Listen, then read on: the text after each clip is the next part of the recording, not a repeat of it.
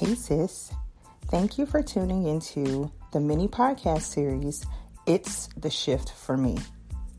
During this mini series, I will attempt to walk you through some shifts that happen in our lives, what we should do during those shifts, and how we can remain triumphant.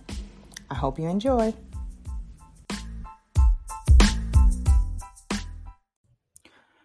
Over the past couple of years, I've seen a shift in how people talk about energy. Sis, I'm not talking about green energy or solar energy. I'm talking about that good old human energy. You know, the vibes you feel from other people or the vibes that you give off. That good old human connection, whether good or bad, we have all felt it. Most of us want to embrace and surround ourselves with the good energy. Then there are those of us who don't want anything to do with the bad energy.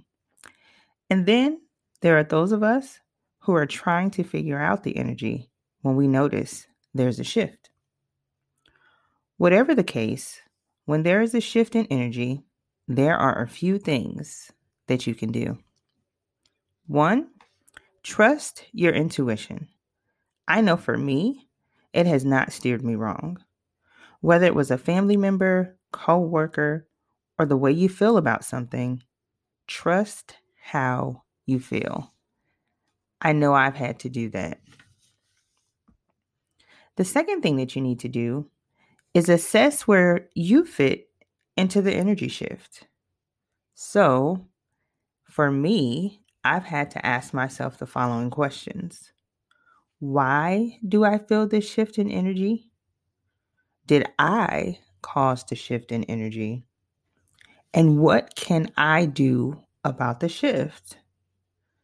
I feel as though these are all valid questions that we can ask ourselves. And depending on who the shift in energy is with, and depending on what type of relationship you have and how you communicate with that person or those people, you have a right to ask them those questions about your role in the shift of energy that you may feel. And the last thing that we need to do is embrace the shift. Once you've trusted your intuition and assessed where you fit into the energy shift, it's time to embrace it. Once you embrace the shift, it will allow you to press on in whatever area of your life that you need to move on in. Sometimes embracing the energy shift can be painful, right? Because you feel off, or maybe there was a relationship that you had, and because of that shift in energy, it may be different, or you don't know if it's ever going to be the same, but that's a part of life.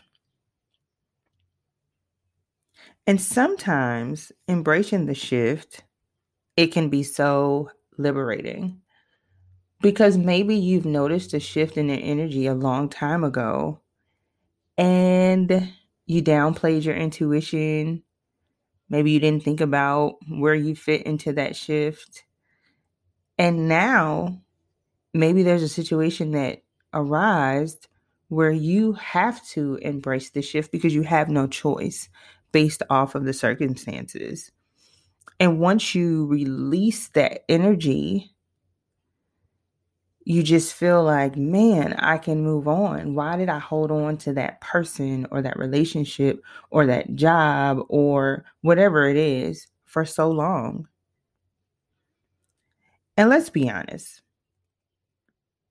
The truth is, until you face it and embrace it, you're going to be stuck because you don't know what direction to go in because you're holding on to something that you may need to let go of, or there's something that needs to be fixed before you can press on. Sis, I'm here to tell you today that you are worth the free flow of energy. You are worth the positive energy, and you are worth the release of negative energy. So today, sis, this is what I need you to do.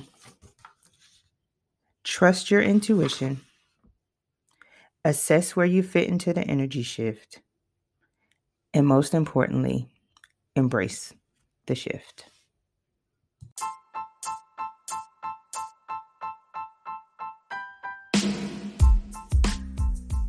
Sis, thank you for listening to the She Speaks podcast.